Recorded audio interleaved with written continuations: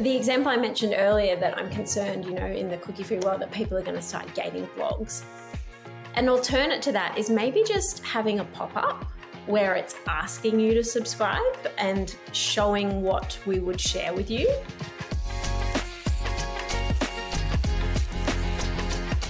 Welcome to Insights as a Service. This week we are talking all things marketing in the ICT space, I guess the MSP, the SaaS space.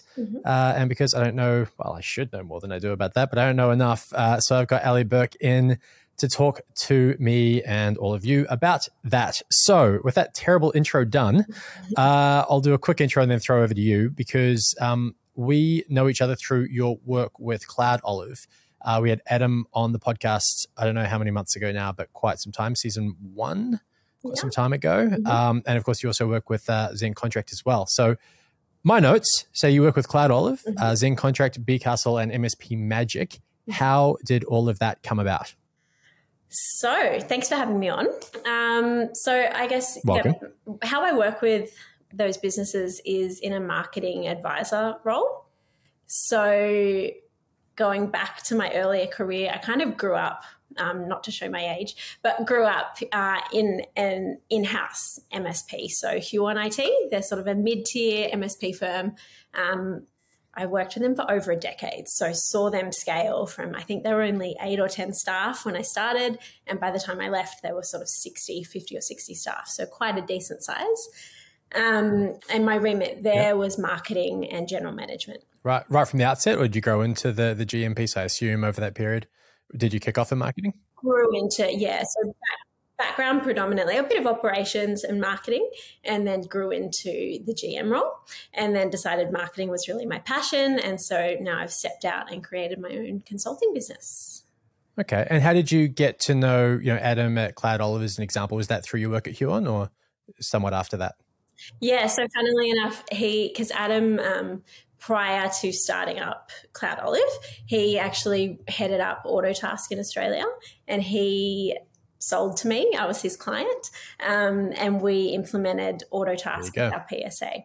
So he talked me through that. And then I guess for your viewers who have watched the previous episodes and know what Cloud Olive is, a multi-vendor reconciliation tool. While Adam was in the sort of startup mode, he went through a sort of VC incubator.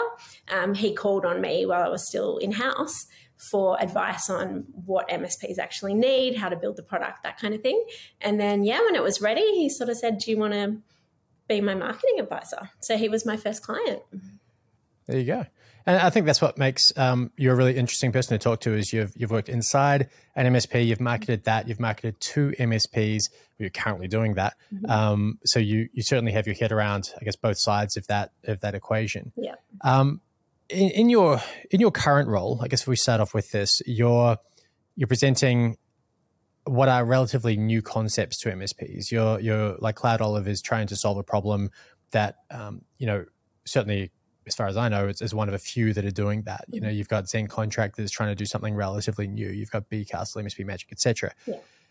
How do you go about selling something that people don't really understand might be a problem they have, or if they know it's a problem, they don't realize there's a way of solving it other than the manual way they're already going about? How do you generate demand for something that the market's not used to hearing about? Well, I guess I'm in a fortunate position with my background. I'm only working with clients that I wish I had these tools when I ran an MSP. So I, firsthand experience living the pain of not having that tool. So I guess that gives me quite a good advantage in terms of, helping them create their marketing strategies and content and things like that. Because if you talk about, pain versus gain, I've seen that journey, I've lived it. But I guess when you're sort of wanting to go in and create something new and educate people about it, I guess marketing, the scale of creation of demand and capture of demand, you've really got to start with that creation of demand, educating people that there actually is a solution for it. So a few years into Cloud Olive now, I think they've been going for 3 years, and there are still some MSPs that sort of go, oh, we didn't even know that there was a solution to this monthly billing problem. So that's something that even though, Cloud Olive is a little more established and they're definitely, capturing lots of this demand, in parallel, they're just continually educating the market through sort of thought leadership pieces. Same for Zen Contract, B Castle. They're all purpose built for MSPs, but they're kind of having to educate them along the way that everyone kind of knew there was a problem, but it's a problem that maybe they accepted that they had to deal with, that they didn't know there was a ready-made solution for it. So, and that's with technical people, right? People who understand technology, and yet there's still an education piece. Mm-hmm. Where MSPs are dealing with people who may not be decision makers, business owners, operators that aren't quite as technical, how much mm-hmm. harder is that education piece? And how do you find ways to actually get through to the people you want to be educating? You know what? I don't think it differs. Humans are humans, whether they're in a technical role or an operational role. I think that they don't want to experience pain in their day-to-day. So I think if you strip the tech talk away, don't talk about, bits and bytes and things like that, and just talk about, your value prop to them on a day-to-day basis, I think the premise is fundamentally the same. Yeah, I'd agree with that. It's the problem you can solve for them, right? Like how can I make your life easier? And don't focus on how you're going to do it necessarily. It's more about, well, here's how it's going to look afterwards. Yeah, exactly. And I mean, that's the traditional sort of funnel concept, is just talking about problem initially, educating them. Oh, actually, there is a solution to this, but you're not going to bombard them on day one with, product screenshots and things like that. You might start with the sort of thought leadership topic, volunteering your time to talk at events or webinars, things like that. And then it just paves a really nice path for you to take them along that journey. And I think that's something that a lot of business owners and founders and that kind of thing should take their audience along the journey of their business as well. It just makes it more authentic about how it started, why it started. So founder-led voices and, their passion. I mean, you obviously know Adam quite well, but for anyone watching, if they don't follow Adam on LinkedIn, they should, because he just takes people along the journey from startup and just the grind. And he's just like authentic and honest and a bit raw about it. And I think that it's all about storytelling and taking people on the journey, not necessarily showing them a few screenshots of your product. So how much do you reckon it's an underrated asset or an underrated skill to actually just be a compelling storyteller, to be charismatic, to actually be able to capture people's attention and hold it as a founder? Because you can be a great marketer, but if you don't have the right content created by these thought leaders, at their webinars, if they're dull, if they're not great writers, if they're not, able to present well in person at events, how much effort do you see people putting into actually creating those skills? Or is it more people just going to go, oh, you either have it or you don't? Yeah. And that's kind of where it ends. Look, not enough effort. Some people are born with it, but you can learn it. I think particularly, if we're talking about the MSP space, let's be honest, MSPs talk about unique value props and what their sales pitches and elevator pitches are. But at the end of the day, a lot of MSPs are the same as each other. They all, do professional services, they resell Microsoft and all the other vendors under the sun. So the kind of founder-led voice and what the company is about and those values and the customer experience that portrays, that's their unique value prop, is the experience of what it's going to be like for the customer to do business with your business. And a founder or a senior exec should definitely be the voice of that. So I think that people need to embrace it. And if they're not, super smooth in front of the camera, they've just got to embrace that as well. So I've seen some real like technical directors who maybe didn't have the self-confidence to be out there doing talks and all that kind of thing, is to just embrace, I guess, their inner nerd and that they're not super smooth, because people see through like the fake facade anyway. So just be real. And I think, if you're a technical, a CTO, a technical director talking to a tech audience, they don't care that you're not super smooth. They just want to believe in what you're telling them and sharing your knowledge with them. So for me, it's all about authenticity and just getting out there. That's fair. I think I remember when we started this podcast too, it took us a long time to find our voice, I think, figure out who we actually were and get comfortable, me to get comfortable, being the face of it. You're very good at it now, Brendan. I didn't see, I should rewatch one of your early episodes. Nah, don't recommend it. Nah, just stick to just halfway through season 1 onwards. You should probably delete the rest. Anyway, but yeah, you do have to kind of stick with it. Allow yourself to be a bit vulnerable. Take the hits, learn from them, carry on. I agree with that. Yeah. But let's say that you're a marketing coordinator or whatever your role might be, and you've got some charismatic, intelligent business owner operator giving you this content, whether it's webinars that have been pre-recorded or great blogs or ebooks or whatever it might be. You want to put it out there and you want to, I guess, ideally maybe get some attribution. Short version of this question is, should you gate content or should you not gate content? And let's see what you say, and then we might have an argument about it. Okay. Well, firstly, if you're a marketing coordinator who has a director or founder feeding you content, then props, because that's amazing. Normally it's the other way around. They're nagging them for it. But look, to gate or not to gate, it really depends on the type of content that you're putting out. I mean, people's personal data is important to them. So for me, like my view is that it has to be of value for you to ask for that. And it's like, I don't know, a first date, talking to someone at the bar. You talk to them like just on show your value type thing before you go in for the kill. And I'm concerned that with the future of marketing going kind of like a cookie-free world and privacy settings ramping up and that kind of thing, gating content is a tool that a marketer can still use. And I would hate for people to start gating things like blogs or brochures because I think that they're going to lose a lot of their conversion rates that way because people just don't want to give away their data for nothing. So for me, something that includes an element of original IP is what should be gated. So any kind of thought leadership, guide, something that you're giving away that is going to value this person, then 100% gate it, track them, all that kind of thing. But if it's just, I've literally seen people gating a fact sheet brochure that is almost the same information that's just on their homepage. And it's just people see through it. It's kind of gross. Are you going to argue with me on that or do you agree? No, you're right.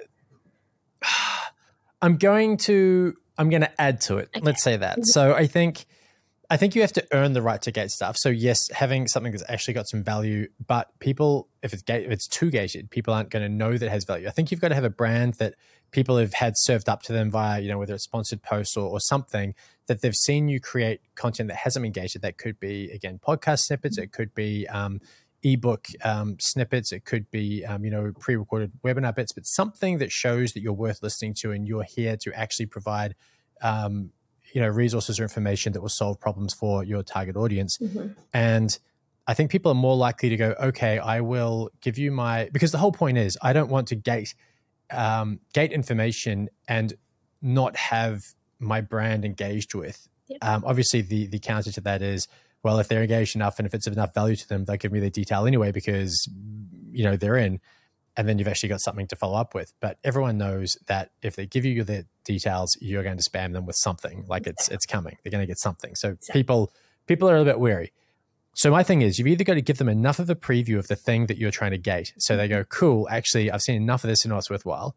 Or you've got to have already given them enough value that they feel like they've got some attachment to the brand and don't just immediately detest you or opt out of that journey because you tried to get them to give your data, their data to you. So that's probably what I'd add to it. And I think, we haven't gated any of the books that we've created. We've done 3 CX books, we've done Teams Calling, we've just done New Zealand Telco for AU ISPs. But I'm starting to think maybe we've done enough now to have earned that right. And so I'm leaning more towards what you're saying. Yeah. I think as well is how many fields you're putting in a gated asset. So I can't tell you the exact stat, but I read something like for every additional field you add on a gated form, you lose, 20% of your audience. So for instance, what turns me off, like as a consumer, if I'm going through and I want to download something, I don't love it when people ask for my mobile number. I'm happy to pop in my email address and my first name. But some people just want to write a 10, so I think maybe 3 fields or so is the ideal amount. And you can do, if you've got platforms like HubSpot, you can do progressive profiling. So the second time they download something, you don't repeat the questions you already have the answers to. You can ask them something a little bit deeper. But I think, you want to give your sales reps enough information. So they do want a phone number, and that's fair. But it's a reality that if you're asking for a phone number, you're going to lose some of your audience because they don't want you ringing them necessarily. So it's just... Yeah, I feel like that's creepy. There's something less creepy about an email address, right? Yeah. So look, it's what you were saying with the, have you earned the right and the bit of a relationship or familiarity with the brand?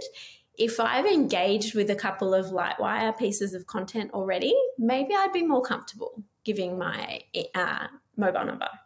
But if it was fresh off the bat, top of funnel content, I'm brand new to your brand, no, I wouldn't want to. I wouldn't want to tell you what systems I run. I wouldn't want to tell you how many staff I have. And the reality is as well is that salespeople can go onto LinkedIn and figure out a lot of this themselves. Literally all you really need is an email address. If you wanted to get the highest conversion possible on a gated piece of content, you would literally just ask for an email address, and you can figure out the rest with LinkedIn stalking. So it's a debate. Yeah. I was just thinking as well, I haven't really formed this thought very well, so it's probably going to be a dumb one. But if you so there's this language website they have a podcast too, and if you want to go get the transcripts from the podcast, you can log in, you create an account basically, and it's a one-time thing, and name, email address, that's it. But obviously then they can serve you up there with their weekly newsletter or whatever. I'm just thinking, as a brand, is that something we should be exploring more? The idea that you aren't just a brand, you're a content creator, a creator of value, and therefore people might want to actually subscribe to that. So it's less about giving me your data if there's one bit of information, but actually interact with me as a member of what is essentially a content creation business, which is kind of almost every business now is a content creation business. We're all creating something. Yeah, absolutely. We're sharing our knowledge with each other. I mean, in that example, they are, I think, 100% within their right to ask for the details. They've performed a service by transcribing a podcast or whatever script. So in that instance, I think it's very, very fair enough. And so the example I mentioned earlier that I'm concerned, in the cookie-free world that people are going to start gating blogs. An alternate to that is maybe just having a pop-up where it's asking you to subscribe and showing what we would share with you. So, say it's a tech article blog, because we know that all IT support guys do lots and lots of Googling. They get onto forums and blogs and things like that. And it's a pop-up. Maybe, you can set your CMS for after 10 seconds or 20 seconds or 30 seconds of browsing, I'm going to serve them a pop-up, and I'm going to explain, if you like this content, do you want more? I publish monthly tips on XYZ, and then it's optional for them. So you're not being sneaky, you're not being intrusive or demanding. I hate when I click through to a Forbes news article or something like that, and, you can see the first paragraph and then you can't keep going. You wouldn't want to do that with something like an MSP blog, but you can certainly still, it's like the semi-gating approach. Yeah, I actually like that. And I think that way too. It's like we're doing you a favor. We're going to serve up future things like this. So if you like this, make it easy on yourself. Let us just send it to you. So it kind of turns it around from we're asking you for something, we're offering to give you. Yeah. If my blog solved a business problem for you, then I will send you more next month. So it's a great way to get an engaged list. Yeah. All right, cool. I'll make a note to do that. Take a note, Romain. By Monday, please. So with the voice, okay. So you've got this business that has people within it creating content and being their authentic selves. In your experience, I think you're off to London soon to do something. I think with Cloud Olive, you're all over the place all the time. In these different markets with these consumers from very different places. I feel like you're at a conference every other week. I always see you popping up on LinkedIn and that. But where was I going with this? Oh, yes, right. So you're working with these business operators who have these authentic voices. You're in very different markets. Do you find that those voices resonate better or worse in different places? Or do you think that, the marketplace has got global enough now that it all translates just fine everywhere you're operating? That's a good question. Especially, a uniquely sort of Australian/New Zealand approach. Yeah. So, yes, I have found it resonates differently. So, for instance, running some like webinars, thought leadership class sessions, the Aussies and New Zealanders are super informal, happy to share. Like, they're very interactive on the online sessions, and they'll share their business problems. Whereas like US, etc., are typically a bit more reserved, and maybe, I don't know if it's that they don't want to give away any business trade secrets on those forums. So the tone just is a little more formal, I find, in the US market. Aussie, New Zealand, and UK similar, a bit more jovial, casual, sharing, that kind of thing. So if you step back from that lesson learnt, for me, in terms of creating my content, if I was going to write in the future an invite to these markets, I would definitely position it a little bit differently. ANZ would be more about, casual networking, that kind of thing, whereas a US market might be just the education piece. Okay. Do they all tend to network the same way after a few drinks, though? Everyone just goes about that in a very similar fashion. 100%. I've been to one or two conferences in the US, and they seem, everyone just kind of gets a few drinks in them, and it's fine. Social lubricant works every time. Yeah. Sounds gross. Yeah. Okay. All right. Next question for you is, and you're super biased on this one, but if you're an MSP and you're looking to create a marketing function in your business or add to it, what are the cases for and against an external agency versus an in-house role? Yeah. This is a really, I guess, topical question, because I've got a few MSP clients that say to me, we want to hire in-house and we just can't find someone. So it's, I guess, it's a big enough industry, but I guess the skill shortage is still there. So I think in an ideal world, you would go mainly in-house because they just have that intimate knowledge of the business, and I always really like that. But I think that they need to be complemented by external skill sets, because I think it's unrealistic that you're going to have a jack of all trades that can do everything. But let's be realistic, it's really hard to hire that kind of role. So what I'm seeing happening at the moment is IT businesses are hiring outside of the industry. They're hiring marketing experts that have worked in different sectors. I mean, everyone uses IT, so they've probably been a customer of IT in the past, but they haven't worked inside the industry. And they are complemented by someone in like an advisory capacity or an agency that knows the IT channel. So like I personally mentor a few in-house marketing managers of MSPs that know marketing really well, but they don't really know how to apply it specifically to an MSP scenario. So I guess it's a mix of that. Yeah. I don't know if you've seen this, but I've come across it recently where I think people who haven't really done marketing themselves don't quite know what to advertise for when they're looking for a marketing role. And your point there about that external skill set, because you're not going to get some unicorn. But I often see, and to be completely fair, I did this when I first started with Lightwire and I was looking to build a marketing team. I did the classic marketing coordinator JD and basically said, I want everything from strategy through to implementation. And I hope you can do everything, including like website management and God knows what else. Yeah. And I still see those ads going out, and I've learned my lesson and realized that there's a wide distribution and array of skills within the marketing sphere. Yeah. But, I think a big problem is that people are still looking for these one person can do the entire sort of marketing gambit. Yeah, absolutely. As you said, unicorn is the perfect terminology for that, because they just, they're very few and far between. So I guess, in terms of marketing coordinator, like job titles and things like that, if I was to put out a job ad for someone right now, I would be marketing for a digital marketer, content creator, that kind of thing. And then I would be supporting them through other resources to actually learn the industry.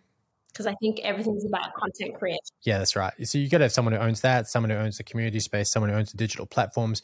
There's a whole range, right? But I think that's there right. is. And I mean, MSPs can't afford different roles for all those different things. So you kind of, when I've been recruiting for roles before, I've advertised for 3 different versions of a job before just to see who I catch, and then you can train them from that. So yeah, you could put up a Seek or LinkedIn ad for a content creator, for a community manager, and just see what you get. So, but that kind of touches on the point too, though, that you can't go from 0 to 4 jobs in an MSP, 4 new roles, full-time marketing roles, and take on God knows how many hundreds of thousands of dollars in overhead without being sure of a return. So if you're starting from 0, if you're trying to build marketing capability within your business, and you've done this now with a handful of companies, what are the building blocks? What do you have to establish sort of your priority of functions or tasks to start with in that building the marketing space up? I mean, I actually think before you bring on a marketing person is to actually have your product and your packages and your where you want to go, who you want to target already known, because I've just seen too many times people hire marketing too quickly and they don't. I mean, you said yourself at Lightwire it took you a while with these podcasts to find your voice and things like that. I've seen people invest in marketing, overheads too fast, and they waste a lot of time iterating different things because they don't actually know where they're going yet. So I think having a bit of investment up front in terms of your brand direction, who you are, who you actually target, knowing all of that first before you add a headcount or engage an agency. Because an agency, I would hire an agency on skills, like technical skills. So are they good at advertising? Are they good at email marketing, that kind of thing? I think it's very rare that you're going to go to an agency and find that they specialize in MSPs. So you have to have that knowledge yourself first before you engage on that. I think it's a great call. We did. And I had, long ago when I was probably awkward as hell, I had a guy called Ron Wood on who was a pricing methodology expert. He's actually based in Sydney with you as well. He taught me that we had to go to market and actually research, across different business sizes and functions within those businesses to understand how our offer was perceived and who we actually added value to, and in which parts of our offering was that value derived from. Doing that enabled us to have a value-based pricing methodology. So, how much against, say, Telstra in the SME space versus mid-market were we seen as having a deficit or premium from a value perspective, and that meant we could align our price to it. And until you do that, you're absolutely right. You do not know who you're trying to talk to, how they like to be spoken to, what you're trying to highlight, and the marketing team has kind of nothing to work on. Like, who am I talking to, and what should I be saying to them? Exactly. And where do I find them? Yeah, I'm all about niching, especially if we're talking about MSPs, marketing to end user businesses. I think, some MSPs go out and sing from the rooftops that we can support anyone, and that's their strength. But that waters down. Like, yes, it makes their addressable market really big, but it waters down their messaging, and the market is so crowded. So when I talk to MSPs, I talk about niching hardcore. So sectors within sectors, and just, I would rather have a target list of 30 really perfect fit companies than, thousands of nobodies, and the data's probably not accurate and you don't even know what your conversation with them is. So if you can really figure out who you're talking to, get some really solid case studies together, that kind of thing, it's just going to set up this new marketing hire or new marketing agency up for success a lot better. Yeah.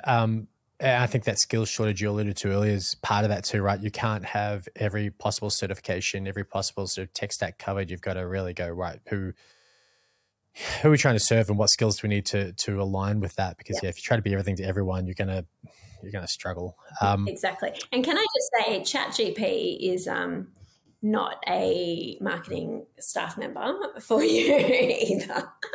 I think that's definitely a tool. I mean, it's a start. Yeah, it is a start. It is a start. But again, I would like, if I was going to use ChatGPT to write a marketing brochure, you would be serving it in your request to it with exactly who you're targeting. So write this for doctor surgeries or legal firms or that kind of thing.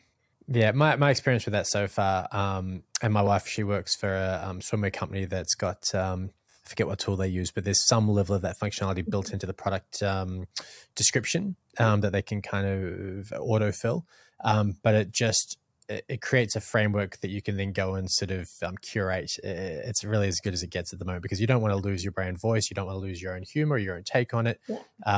And it's pretty obvious when everything starts sounding kind of the same too. So exactly. I think it's a handy tool, but that's it. It's a tool. It's not a replacement, 100%. So Canva, that everyone lives in these days, that has just started. I saw a pop-up, I was in it the other day, where it's doing some sort of suggestive copywriting services. I haven't got a chance to play around with it yet, but 100%, you nailed on the head. You're going to lose your brand voice if you use that for everything, and you'll sound like everyone else.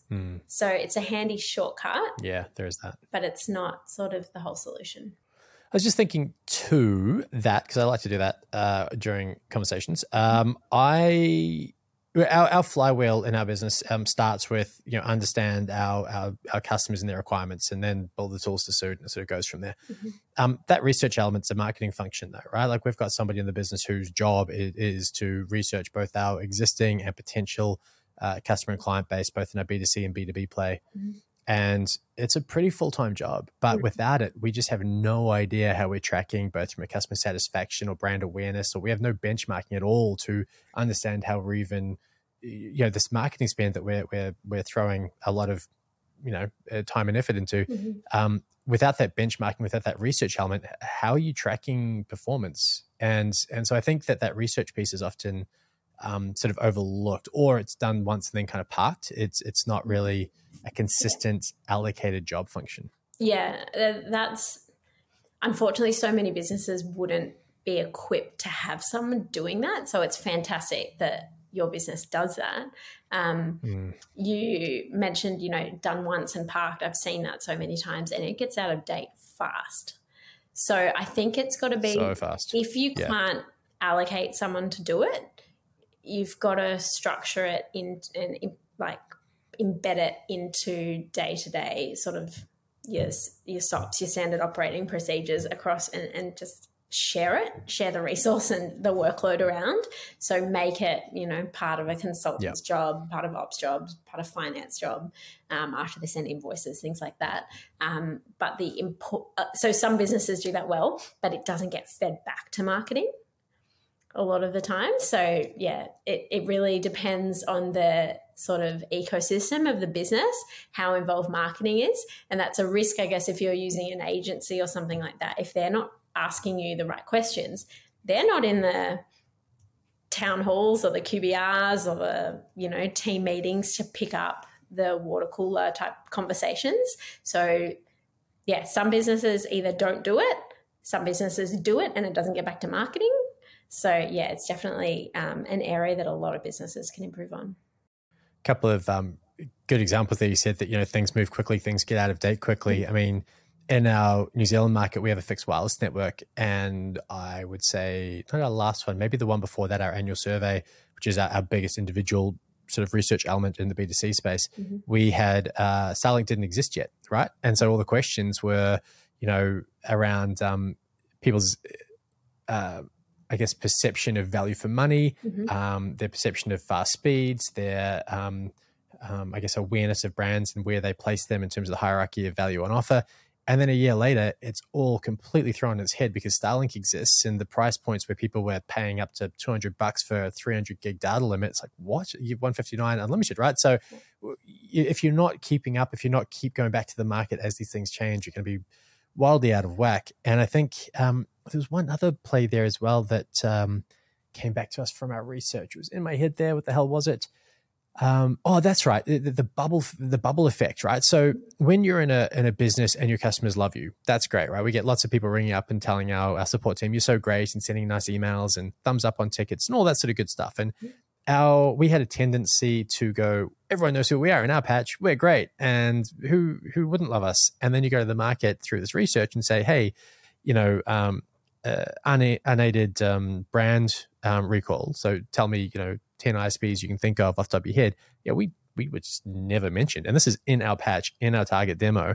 And we had nothing like the brand awareness we thought we did. And we would never have known if we just listened to our own praise. Yeah. So yeah, it's really important that I think you question those assumptions, you challenge them. Yeah, absolutely. Complete in marketing, self-awareness of your business is so critical and something people have to check themselves on pretty regularly. So as you say, client feedback, you can't just assume people even know about you, but even just awareness of your product or your solution in the market, even if it's not your business, your competitors.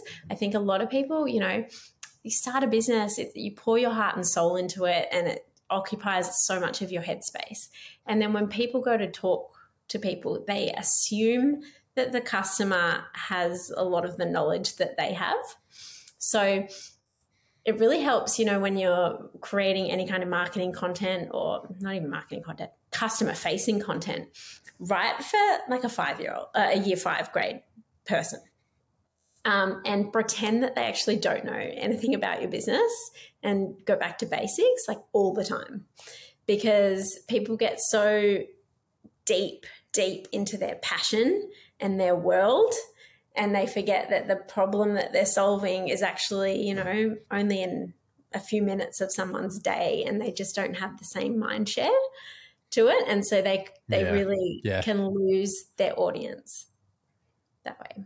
Yeah, it makes sense. Yeah, it's funny. We live this business, right? It's a fraction of other people's reality. It's a good reminder. Yeah. Okay, so if you are an MSP operator and you've decided to give marketing a real crack or ramp up your efforts in that area, what are the key ways that you should be looking to measure your effectiveness in your view? Obviously, there's different types of things. Just AdWords might be a bit easier, but what are the key metrics and key ways that you can judge the effectiveness of your efforts? So attributions in marketing is really hard because, and this is an ongoing debate with every marketing person in the whole world, I think. I mean, someone needs to see your brand, they reckon, 13 times before they'll buy from you. So how do you figure out which of those points was the turning point? So it's quite a big debate. Do I track the original source point? So it's that I sponsored this conference and I met this person there, but I didn't close them for a year. And I did all these things, including AdWords and retargeting and LinkedIn messaging and direct mail pieces and email newsletters and that kind of thing. For me, I know data is data and it's got to be scalable. Literally nothing beats asking the person the question of what changed your mind or what was the turning point. I think that's probably the right phrasing. What was the turning point that made you decide, okay, yeah, I'm going to interact? That human question, I know that's going to frustrate some people because they just want the system to tell you, but I'm big about asking, getting sales reps to ask the question, because that is what makes it more powerful. But you can't forget all those other kind of supporting steps along the way, because it's kind of a whole ecosystem of touch points and you've got to do them all. And it's really hard to see what works and what doesn't. And how much of it's just timing, right? Like if you serve up some version of the same info, but there just happened to be some external factor that you had no influence on whatsoever, that meant that fifth or sixth or seventh time it landed. We had that today. We had a client. We had two of our one of our BDMs and a head of business meet with this client who got in touch with us, and they'd seen us serve up stuff. He said they saw our stuff like 5 times a week in their LinkedIn feed, and then one day they actually had a need for a specific thing. They clicked on this thing and downloaded our book and got in touch. But again, it's like, is that because a particular ad was better than ad A was better than ad B, or is it just purely luck, time and place? Yeah. It's both. I love marketing is down to luck. Don't measure anything you can't influence. Cool. No, if you were paying, you had an external agency, they're going to jump all over that and be like, it was this format of ad and all that kind of thing. And yes, there is truth to that. I'm not saying ignore the data, probably look at higher trend, like step back and look at the trends. But if you look at one particular thing, it could have been luck that day, that their laptop broke or something like that, and that they needed an IT provider and they'd seen you. So I guess my takeaway lesson from that I would be telling business owners and marketing managers is just to keep showing up with more content. And, day-to-day LinkedIn posts can be quick. And I come back to be authentic. You're not a Microsoft who has, $1 million marketing budgets necessarily. Just create. Of course, keep a level of professionalism and that kind of thing. But just put yourself out there, keep showing up. Definitely invest in the bigger, chunkier assets, marketing assets, where you gate them, people download them like ebooks and that kind of thing. But yeah, just making quick videos, posts, infographics, a poll. Like it actually is, it's so easy now to post on LinkedIn. There's no excuse if people aren't doing it, because they've just got to be in their prospect's face all the time. That's true. Yeah. As long as what they're posting isn't a picture of them at some conference with someone else just showing they're at a conference, or like it still has to be worthwhile, or not just some random I'm awesome because post like that.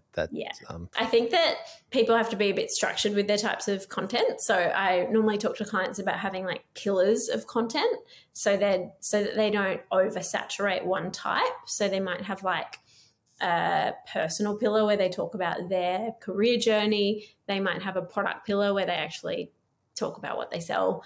They might have social networking pillars where it's things like conferences, etc. Just so you get a bit of an even spread across them all. Yeah, that's fair. And then also you'll see that there's probably different demos that content lands with, and you're not excluding any particular one.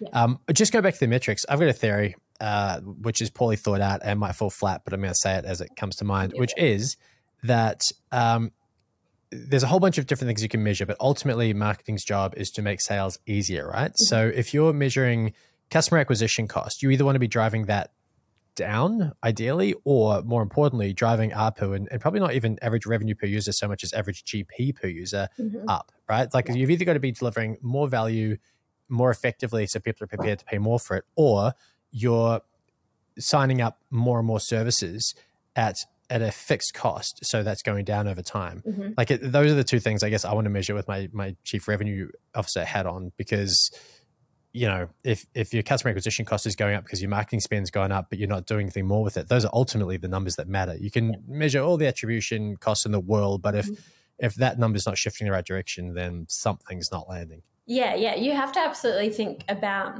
the message that it's telling you and go a bit more detailed. So at my old MSP, we would a lot of the new deals we got started with a paid IT health check or IT audit. And that was often a loss leader for us. So if I was going to purely measure my marketing on these IT health checks, it actually wouldn't look good from a revenue perspective.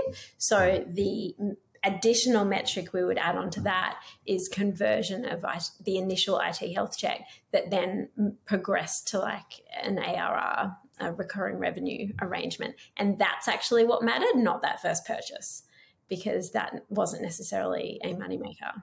That makes sense. And that's it. Like when I'm talking about sort of that recurring revenue metric, whatever it is that you want to track, it's not a 3-month or even a 6-month thing. It's got to be a longer term play, because the sales life cycle per business is going to vary. And I assume in the MSP space, it's much like ours in the telco space, where it's rather lengthy and it's quite a process. Yeah, absolutely. So, it can be 18 months, 3 years. Yeah, that's 18 months, 3 years. Holy crap, that's long. Yep. Ours probably isn't that long, to be fair. But we're focused mostly on wholesale relationships, but we have plenty that take 12 months, but probably not that long. So sympathies. Advertising. Do you think AdWords is a good play? Is there the required search volume to make it smart? Do you just have to be in on it because everyone else is? Discuss. Depends what industry we're talking about. You're not going to like that answer because it's too on the fence. But it can work if you're selling something that is searchable and specific. But if it's like an MSP, in Sydney, and they're going to go out and try and get the number one paid search spot for IT support Sydney, I'm going to tell them don't waste your budget because it's really highly competitive. And unless you have the best website in the world, what's it going to do? Because a lot of MSP websites look the same. And so it really, really depends on your market. I think where I see kind of paid advertising work best is in retargeting. So if you've already had a relationship with someone, an engagement with them, they've downloaded a piece of your content, you know they've got interest in what you're offering, retargeting them through ad banners and LinkedIn posts and things like that, that is where I see best return happening. And what tool are you seeing is the best option to sort of have that observed behavior based retargeting campaigns? Is it a HubSpot thing that you primarily use, or have you got clients using Pardot and Salesforce or something? Well, what's the HubSpot seems to be the norm. I mean, when I was at an MSP, I used Pardot, and that was good because that had the integration with Salesforce, with what we used at the time. But now for all my clients, everyone has HubSpot. It's predominantly used for sort of email marketing and sales sequencing and things like that. It does have integration with the paid stuff, but to be honest, a lot of people, most businesses engage separate agencies to run their advertising because it's quite a specialist skill to have. Yeah, well, it actually ties into my next question, which is what makes good copy when it comes to websites and I guess which are essentially advertising vehicles. But do you use like the ones I've come across, paint the person you're trying to sell to as the hero, and you're sort of their companion on this journey to take down whatever the problem is they're focusing on. I forget what the name of that book was, but that's a concept. There's a range of, I guess, ways that people tell you to write copy. But what makes a good website copy in your view? Is definitely problem and solution focused, not just serving up, hey, here's who I am and this is what I do, take it or leave it. It's, making the viewer feel like you're in the right place. This is your problem. We understand you. It's, really talking to the scenario that they're in so that they're like, I'm comfortable. I'm in the right place. And making it simple as well. I mentioned before, people are very deep in their own solution set, so they want to get jargony and talk really technical about it. But I think a website is often your first touch point with a lot of people, so you've got to start off simple and engage them from there. So, not overcomplicated, problem sort of based, I would recommend.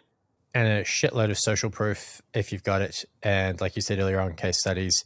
Yeah. And I don't know what else, but above the fold, you don't have long to show them why you're different. So higher up is good. Yeah. I mean, social proof, 100% little, but readable ones, like, yes, you might want a 2-page case study. That's probably for like lower down in your sales process. If you're tendering or you're quoting someone, they might really want a detailed view of it.